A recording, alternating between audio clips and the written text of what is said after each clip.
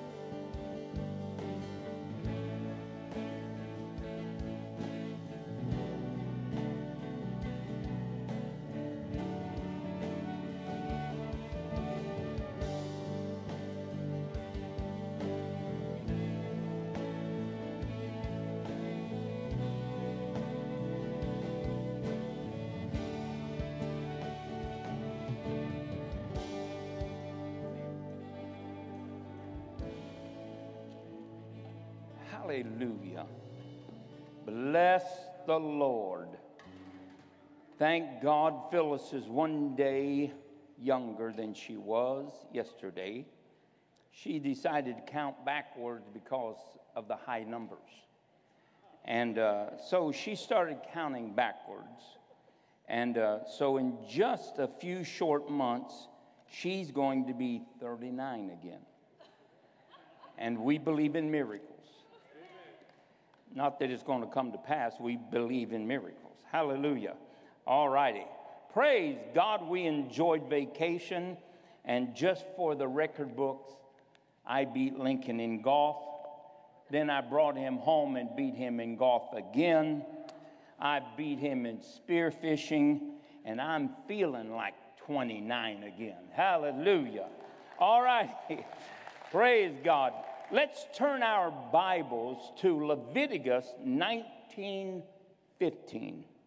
I want to talk to you today about really a connecting subject of what we taught on racism, and then we taught last week, Brother Kylan taught being our brother's keeper, and he did a great job. This week, we're going to wrap this little short series up, and we're going to be talking about preference. Preference. Is it even in the Bible? Yes, it is. And so we're going to look at that and where it plays in our life, in our world, and in our church. And it says, and you shall do no unrighteousness in judgment. Notice the word unrighteousness. That which is opposed to God. Thou shalt not respect the person of the poor. Notice that unrighteousness, that which is opposed to God, is born out of being a respect of persons. Nor honor the person of the mighty. But in righteousness thou shalt judge thy neighbor. Preference. Preference means a greater liking for one alternative over another. In other words, it's putting what you like over what somebody else does, how they look, how they respond, how they dress. Now, we wouldn't think that that has much to do with our lives with God, but it has much to do with our life with God. So we must realize that when it says that thou shalt not do any unrighteous judgment, it simply means this, that we are not to decide controversy separated from God's opinion. Have you ever done something or judged somebody and then found out that you were wrong? Yeah, absolutely. Many of us have. And the Bible said that there is a way of wisdom in Proverbs 23. It's a way of wisdom, and then in the way of wisdom, we are to be wise like God, but to have a respect of persons in judgment is not good. A respect of persons in judgment. How do we have a respect of persons? How do we decide the controversies between God and man? Now, we understand that we say, well, the Bible is black and white. We wish that it was. And in many, many cases it is when it is mixed with the spirit of its author. But the law or the Bible, without the spirit of its author dominating you or influencing you, becomes a one-edged sword of destruction. It destroys people because it has no emotions. But the Word is not without emotion. The Word is filled with joy. The Word is filled with excitement. The Word is filled with love. It's filled with faith. It's filled with vision. Has all types of things in it, but so many times we exclude all those things because we are just after the black and white of it all. When if you and I were judged by the same black and whiteness, we will find ourselves in dire need in the balance of justice. And so we are to make sure that we don't end or create or deal with our controversies. Now, there are controversies that are on the inside of every man and every woman. You know, we struggle with things on the inside of ourselves. We wrestle with opinions as well as with the order or the instruction or the revelations of God. That is the struggle, the battle that is inward. It is a struggle of you wanting to do what you want to do, yet there is the presence of the Spirit of God drawing you and leading you and encouraging you to do what God wants you to do. And there is that struggle. And so in order to end controversy, to come up with a resolve, come up with an end to a problem that brings peace, then you and I have to lean to God's way and not our own. Amen. Now, the only way that we can do that as Christians is really found in Romans, the 12th chapter, verse 1 and 2. Romans 12, 1 and 2, if I can have that on the screen. Now, we say these words, but really, we are very reluctant to let go of that old mind. Amen?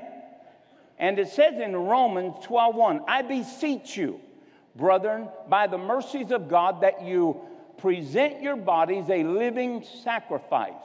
In other words, the word sacrifice simply means a dead thing, something that has had the life offered for a better outcome than it could produce on its own. And then it means that a sacrifice, holy without sin, acceptable unto God, which is your reasonable service. And be not conformed to this world, but be you transformed by the renewing of your mind, that you may prove what is good, acceptable, and perfect will of God. Now, the Word of God is given to us to show us how to live a sacrificial life. And that simply means that we are dead in Christ, but we are alive unto Him. And so, we are dead in Christ, yet we live. But we live with an entirely different concept of why we exist. It's not self-centered, it is now outward flow. Amen? So that when people come in contact with us, we are, as it were, wells of living water. Out of their belly shall flow rivers of living water. Jesus told the woman at at the well, look, if you knew who I was, if you knew what I had for you, you would ask to drink from me. And so we are wells of living water that when people are thirsty, when people are broken, when people are discouraged and downcast, I want to tell you something. We are to be a place that they can come and drink of something other than the bitter waters that the world presents. Now, it tells us then that we are not to be conformed. In other words, we're not to be fashioned, pressured into the world's way. But because a lot of intimidation, because of fear, I would say because of a lack of faith, that we more readily let the world form us more so than we do allowing God to transform us. Now listen, when God tells you to do something, He presents you a transforming path to blessing. If you give, then guess what? You get blessed. If you see your brother hungry and you take and give to him, you demonstrate the love of God. If you lend to the poor, God repays you. And so there are so many benefits when God says, look, this is how I want you to handle life. It's just not an illusion. It is the way of God. It's called Christianity. It's called faith in God. And if you have faith in God, then you are a doer of the word and not just a hearer only. So we have to allow our minds to be transformed. They need to be transformed in judgment. Yes, in judgment. Let's go to Numbers 15:15. Our minds need to be transformed. Somebody say transformed. And it doesn't just mean that it gets transformed and then undone. Some of our minds are like silly putty. They pick up the image but quickly lose it when it's stretched. Hello? Yeah. Oh, I got the numbers right here. And as soon as they're stretched, you lose everything you've gained. All right. One ordinance shall be both for you of the congregation of Israel and also for the stranger that sojourns with you, an ordinance forever in your generation. As ye are, so shall the stranger be before the Lord. Now, the stranger that doesn't know Christ deserves nothing other than the same love that we give brothers. And it doesn't matter what he's strange for. Well, he dressed like a woman. Been there, done that. On my wedding morning, I got up and put Phyllis's nightgown on. What did she think? I don't know. It didn't last on long enough to ask her questions. But I remember looking at her and I said, "Are you going to fix breakfast?" And she looked back at me with those green eyes and she said, "I can't cook." And I looked at her and I said, "It doesn't matter." Now I wish I hadn't said that. But it is carved in stone. Listen to me. We sometimes prefer people that are not as different as we are to be to them. And we are to be peculiar. We're not to be run of the mill. Could I get an amen? So what happens is sometimes we prefer people. But there is one law to everybody. And the law from us to the stranger, doesn't matter how strange he is. You know, when people would come into Judaism, you know, it didn't mean that they had to forsake all of their heritage or their cultures. They just had to worship God His way. But they could dress any way they wanted. You know what was different about Moses' wife? She was an Ethiopian. Appearance. She had 2 feet, 2 legs. She had a head. She had a mouth. You know, she had 2 ears. She looked just like a Jew, except her skin color was different. The Jews didn't like that. Miriam and Aaron, you know the story, spoke against Moses because of his Ethiopian wife. Their preference was you would marry a Jew. But really, it wasn't any of their business. But the law said Moses married her before the law. So you couldn't hold him guilty to the law when there was no law. And when there is no law, there is no sin imputed, Romans 5:12 down through 19. So he couldn't be guilty of something that had never existed. Yet Israel wanted to make the point. And we know that judgment fell upon them because she was worshiping God the way that she was being instructed. Therefore, she was to be approved as much as one born in the nation. Because of their lovelessness, their criticism, their preference, God smote Miriam because she was the author of the problem. She must have been Eve's sister. That was a joke.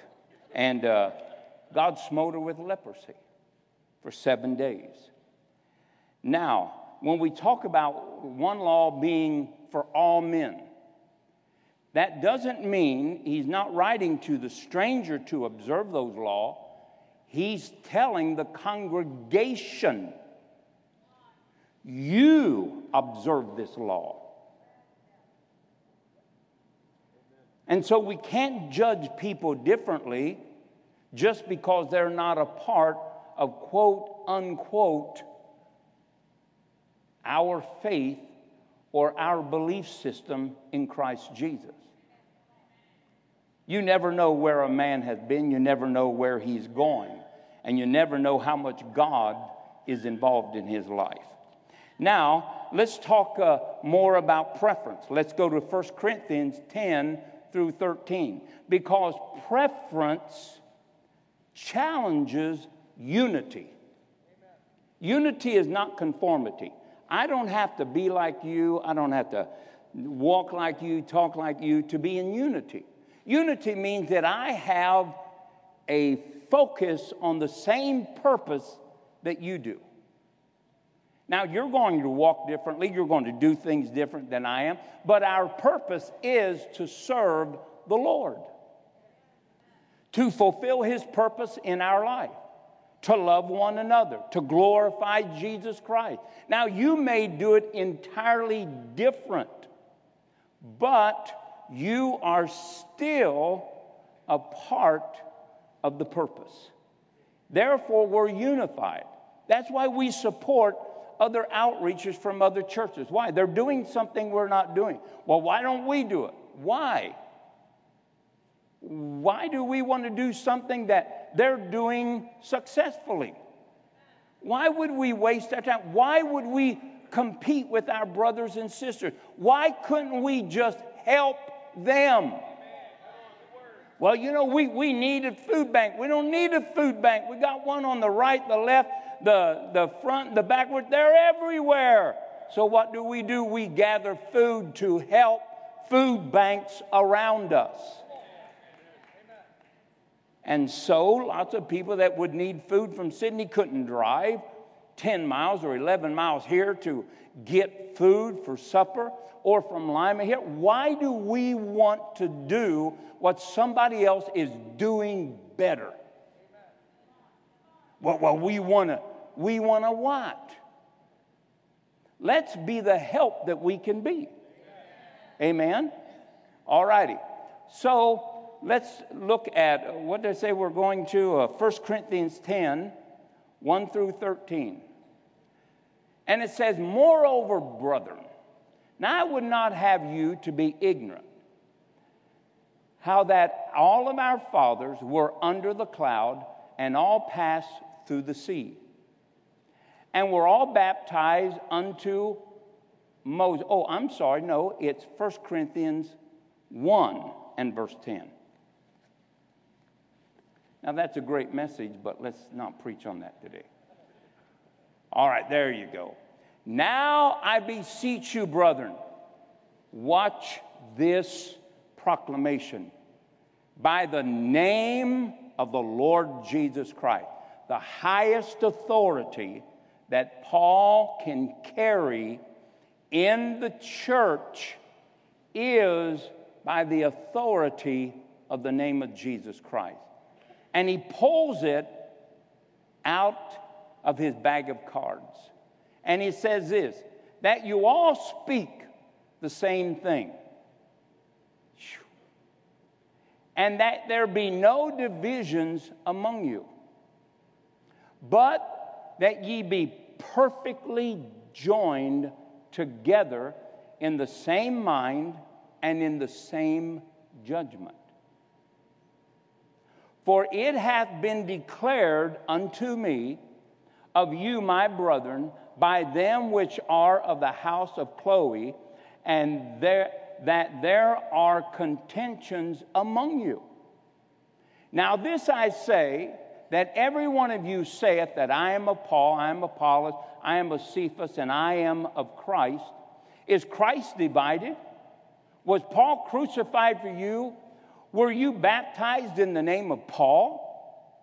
Now, what do we have here in a church that loves Jesus? In a church that we have division. What is the division about? Not doctrine, not purpose, not anything except preference. Preference. Well, I like the way he teaches. I like the way he says it. I like his Christian cliches. I like this or I like that. What is that? Preference. Preference will always challenge unity. But Ephesians tells us, Ephesians 4, 1 down through 4 says that we are to strive, we are to contend. In other words, there are outside forces here that are trying to get us off of balance and get us into sleeper holds so that they can rule us and divide us instead of us doing what God has called us to do. Be united, support one another in purpose. And if you read this on, it goes on to say, and I have many things to say unto you, but because there's this division, I have to talk to you like babies. I have to talk to you like carnal people. How in the world does the most powerful thing in the world lose its power to change a man? Preference, division, opposition to unity. Now, you may not like this, but it is the God's truth. Let me just dive right into where I want to go. How many of you want revival? Some of you do. How many of you really want revival? I mean, really want revival. Good. But you want revival if everybody that comes into church becomes you. Oh, I had a complaint a couple weeks ago. Well, why do the singers have holes in their pants? Because they buy them like that. Hello? Why do you still have a weave in your hair? That was done away with 30 years ago. What is the problem? Why are you still wearing support stockings when they've been replaced? Now, I know I'm making some of you mad, and that's probably where I want to go. And if you can get mad at me, you ought to be totally enraged at God. because this is how God thinks. Every generation that is coming into the kingdom of God is not like you. He does not need conformity. What he needs is willing vessels to create revival. We want revival if their hair is short. I had a man from the sheriff office come and help me with a message one time. And the guy said this to me, and I realized it was the time, it was 20 years ago. And he said, you know, if the guy's got long hair, I can really be aggressive. And I thought to myself, are you crazy? What do you mean long hair? It was his preference. Had nothing to do with the spiritual state. Had nothing to do with the act that we were putting on. Had everything to do with the length of a man's hair. Of course, I understand that he didn't like people with long hair because he had none. But see, we want people to be like us. Why? You are who you are in this generation. In this generation. You work? How many wardrobes do you have? One wardrobe. You have to buy clothes for work. So you have to buy two. But the problem is, we want you to buy three. So that you can look like a Christian. Because we are just totally bummed out when you come wearing the clothes that are accepted in this world. But remember, there's one law for all of us. And in their world, you don't fit in. But we want to make them be conformed to our world, not transformed by God. Let me ask you this. Do you really care who leads you into the presence of God? Do you really care what they wear? Come on, do you really care what color their hair is? Do you care if they wear flip-flops or sandals or thongs or boxers? Does it matter? Then stop letting your preference govern your mouth and insult and speak against vessels anointed of God. We need to stop it. And what if one of the visitors heard you talking like that? I ain't going to that church, man. They don't want me to wear jeans. I remember when I first started going to church, Phyllis and I were broke. You know when I started preaching in? Jeans and T-shirts with a pocket. I was Class A redneck. I had a pocket on my side. Now, you probably wouldn't have showed up for my services. That's fine. That's fine. But when we were able to buy T-shirts for 50 cents with a pocket, it was what a beautiful pocket. And then if we went to a garage sale, one time I went to a garage sale just praying that God would help us, I found used handkerchiefs with a P on them. For Peter. Prosperity. Promotion. Well, shouldn't they wear their best? They're wearing their style, and that is their best. Amen. The Bible says that if a poor man is there, and God tells us in Deuteronomy, I think it's 15, and it says this: if a poor man is in the land, don't you put your hand to him. Don't you speak against him. Don't murmur against him, and don't withhold your hand of help. Now we think this. He's a bum. He ought to get a job. Really? Maybe he once was the rich man that paid attention and sold everything. Maybe that's who he was. Maybe he was the author and the recipient of salvation. Do you know that? Well, no, but look how he dresses. How would you dress if you had given everything to Jesus? How would you dress? Tell me, how would you dress if you gave it all to Jesus and somebody then asked for your suit coat while you were walking with them? And you had to give it. What would you look like? You'd look poor. Yet you would be rich in the eyes of God. You would only be poor in the eyes of people that don't understand anything. Now, the reason I address that is because we shut down people by our words. We build walls and hedges. The devil's told God, hey, Job's got a hedge about him, I can't get through. Well, you know, we can build those hedges between us and people that God has brought into our life. Amen.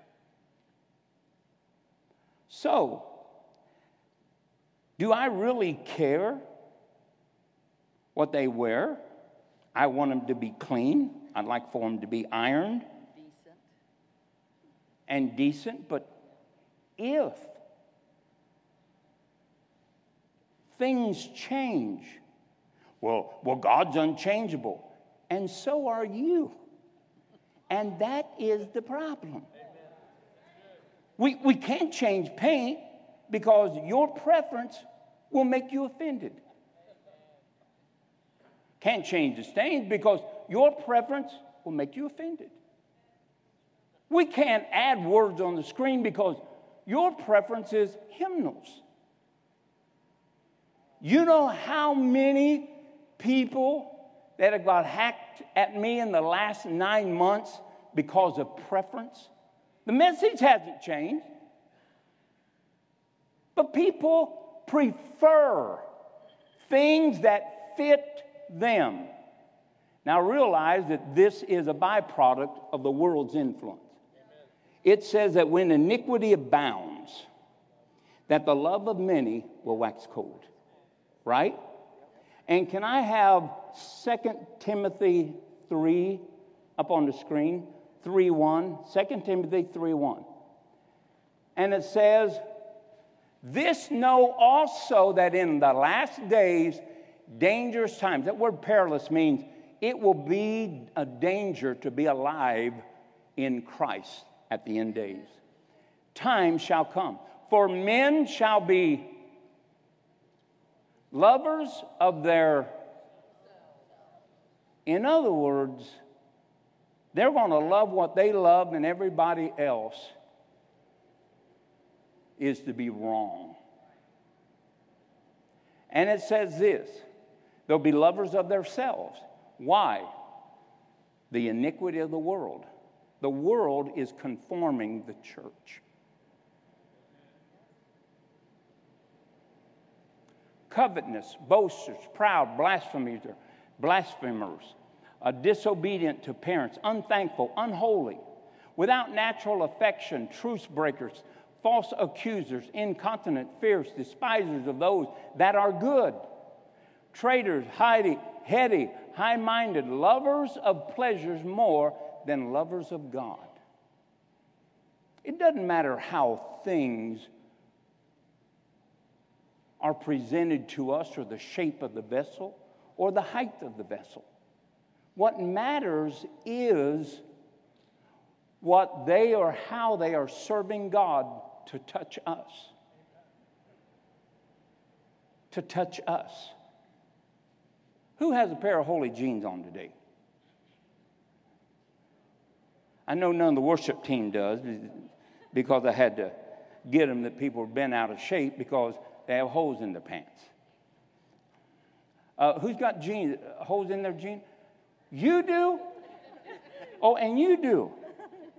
Good night. You don't hardly have a leg on your pants. Yeah. Now, let me ask you a question. How much does that pair of pants cost?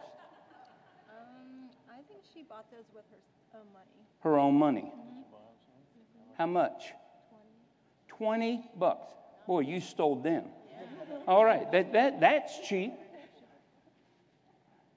You got holes in your pants? They didn't stop you at the door coming in? Well, there may be a movement like that in the church. It's hard to tell. And now some of you are laughing, but all that prejudgment before this message is on your life.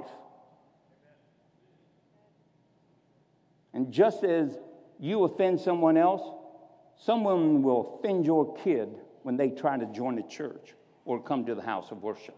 You'll reap what you sow. It's a dangerous place to be in the hands of a just God. How much did you pay for your pants?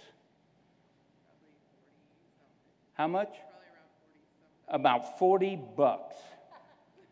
Wow, I remember when my suits cost $49. You know, the washable kind from Penny's? Because I couldn't afford dry cleaning, so I just bought the ones that were washable. And the way Phyllis irons it, you couldn't tell anyway. So, now I really am trying to get to your craw. And I know some of you say, well, Pastor, you're about as deep as you want to go. This is not for my well-being, not for these people's well-being. What it is that you have the law with the respect of preference. Nobody is in danger here but you.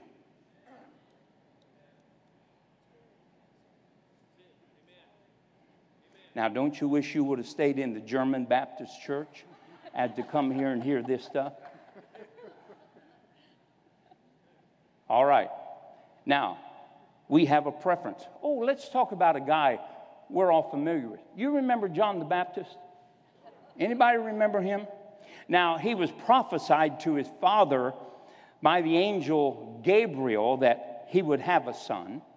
He was filled with the Holy Ghost in his mother's womb, and he comes out of the wilderness, and the wilderness is kind of a deceptive description. The wilderness was where Elisha had built the school of the prophets. We remember that story.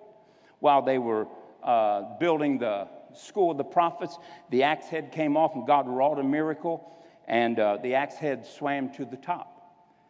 And so it was a school of the prophets, and it's where the sons and the daughters of the prophets attended. Now, you may not believe that. I'll show this to you in just a little while, because we think all prophets are men. All prophets weren't men, and they weren't all ordained men. God called women and ordained them to speak to transform nations. Now, here comes John the Baptist, prophesied by Isaiah 700 years before Jesus comes. He prophesies of a wild man coming out of the wilderness. And one day, John the Baptist shows up. Guess what he doesn't look like? He doesn't look like a Pharisee or a Sadducee, and he doesn't look like a prophet. He has garment on. He's got a leather belt about his loins. He eats real weird. He's worse than a vegetarian. He's worse than a vegan. He's eating locusts, not the raised kind, the wild kind. And he dips them in honey. They all think he's weird. You can't be of God, really. Guess who God uses to bring revival to a dead nation? John the Baptist. And he speaks to that nation in a tone and in a verbiage that no other prophet in the land can speak. And he rebukes them and calls them to repentance. And common men, as well as spiritual men, wealthy men, as well as poor men, come and are baptized with him. And God uses him to baptize Jesus Christ himself. John the Baptist. Is that who we would have preferred? No. We want somebody in soft raiments and all those things that live in the palaces of the compromise.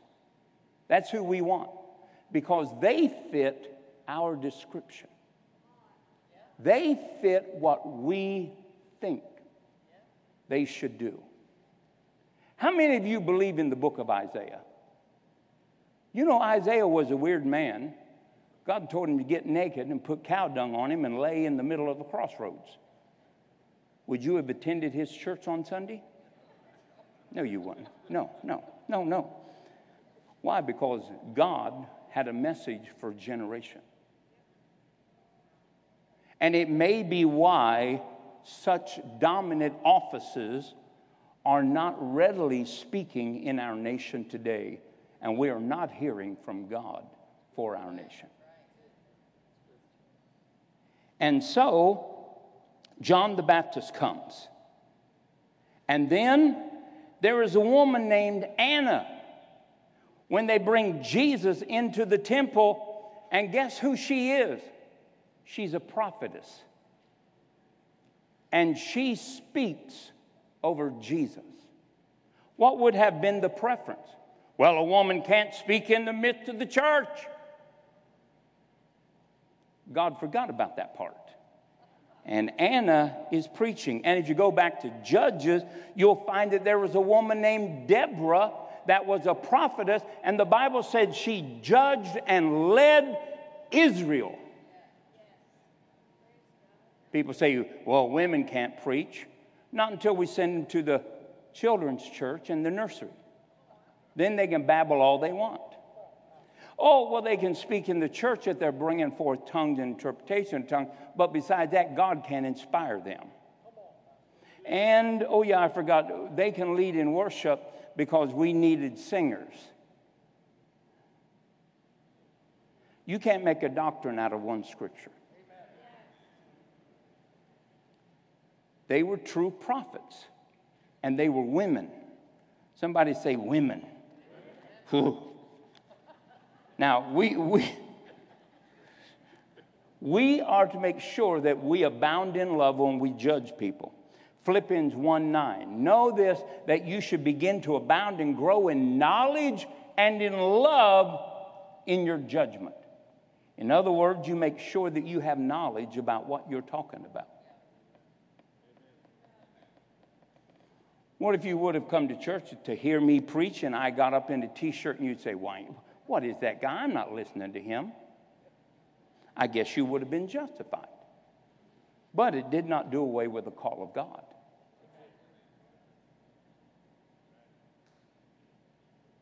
God used a donkey one time, and he wasn't in a three-piece suit. God used a willow tree, and he wasn't in a leisure suit.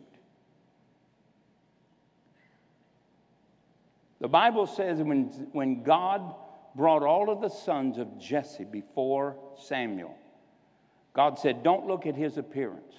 Don't look at his appearance. And then here comes this ruddy little kid that's been out there watching sheep. Now, I don't know how long he's been out there. Let's just say a week. Now, you know and I know that little guy wasn't getting in that cold brook to wash himself. He comes stinking, ragtag, dirty, smelling like sheep, smelling like his dog. He comes in there, and his dad says, oh, he can't be the one. And Samuel looks at him, and God says, this is him. Don't look on the outward appearance, because I look on the heart. Now, I in no way, shape, or form am trying to condemn you. But I would be less than a pastor if I didn't awaken you. And understand that because of your preference, that you can cause harm and offense to people.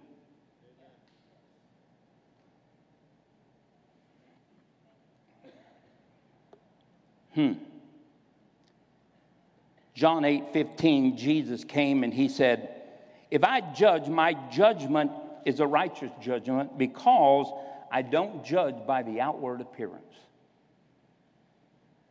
Well, how do you judge? I judge by the law that judges all men. So Jesus didn't judge people incorrectly. He looked at them and he saw many things in them, but not many things that had to be dealt with at that moment. In 5 years from now, holy jeans will be a pass-away fad. And only us poor folk. You see, you think you just bought them today. I wore them when I was a kid. But when I was a kid, I was called poor. I was called trailer trash. Because I had holes in my jeans.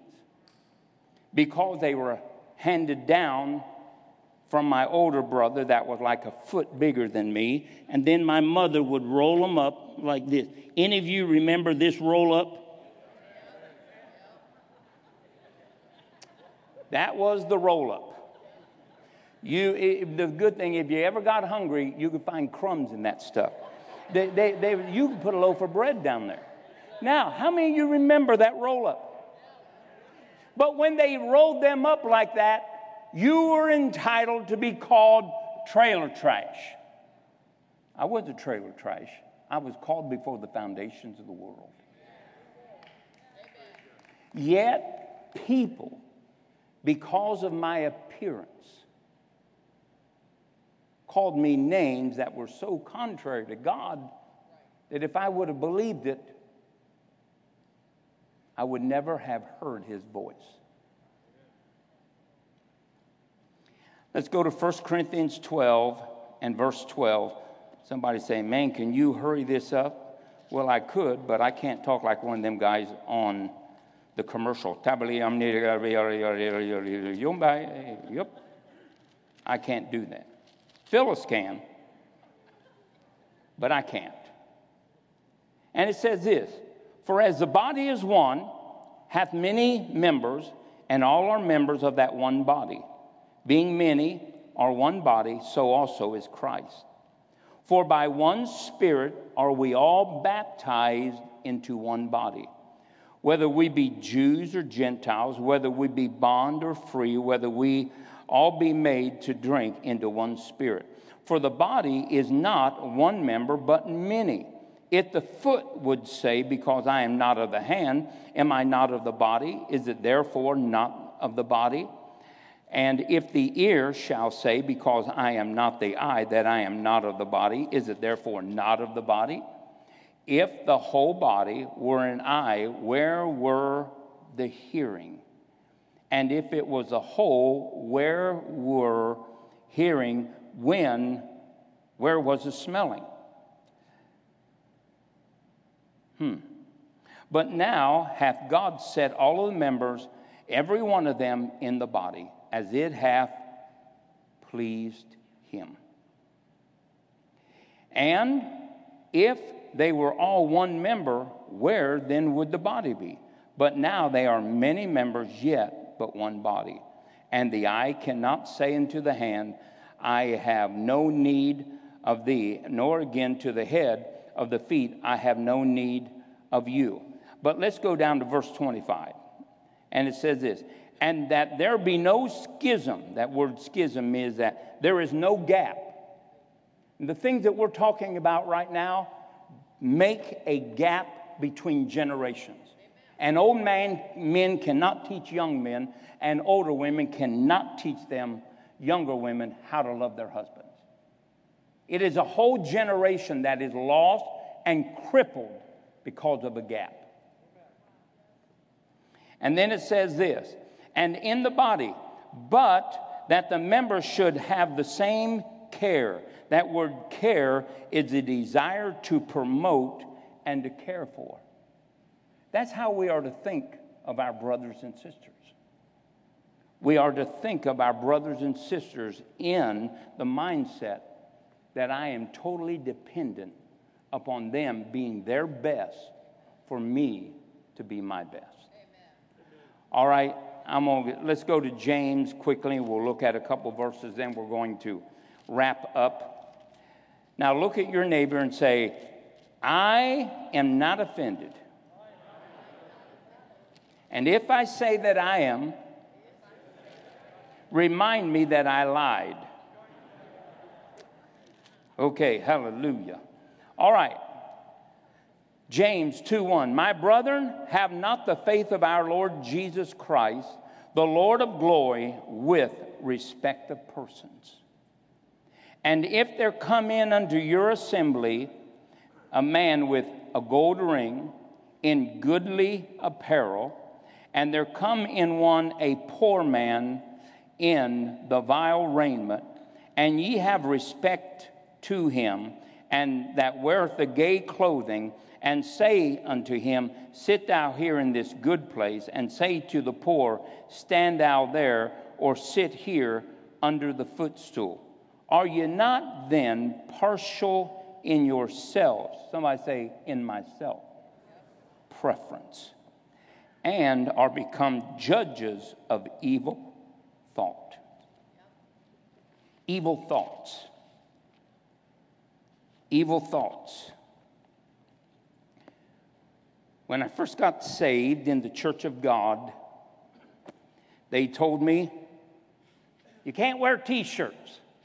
It's just ungodly. You can't show flesh. Well, I couldn't go to church. Had to wait till I got long sleeves. Now, I know that that's so old traditional that it's so throwback to the dinosaur age. But that's how they saw us. And then Phyllis and I, when we got saved, you didn't have church clothes, no. But you couldn't go to church because you had slacks.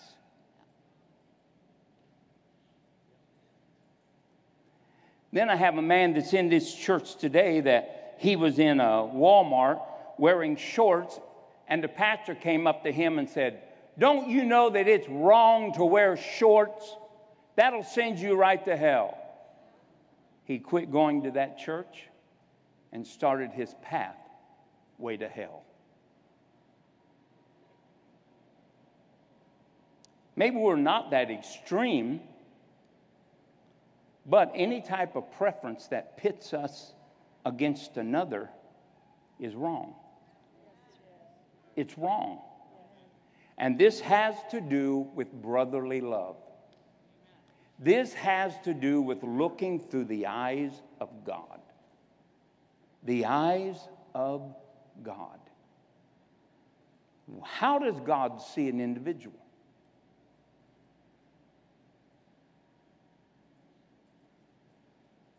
How does God think about an individual? Does he know their heart? Absolutely. Sure. But we as Christians, young and old, are supposed to accept one another at face value. And that means that you are not purchased with silver and gold. Not purchased with silver and gold. So, we have to make sure that we love people as they are. Let God make them. There was a great thing that Jesus said, follow me, and I'm going to let Peter, James, and John mold you. Not what he said. He said, follow me, and I will make you.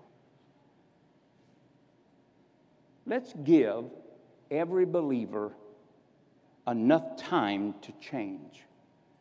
Now, we all know that we're never going to be transformed until the day we die. So we can't judge anybody until we die or until they die. Right? Just don't. Who cares?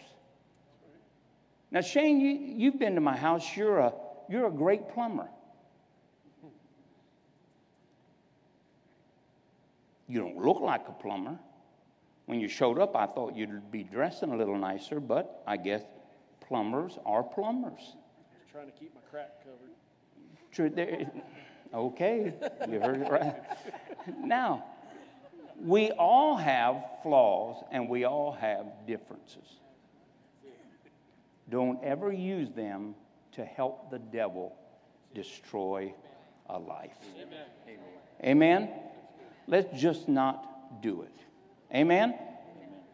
So, we are going to quit preferring things in our life.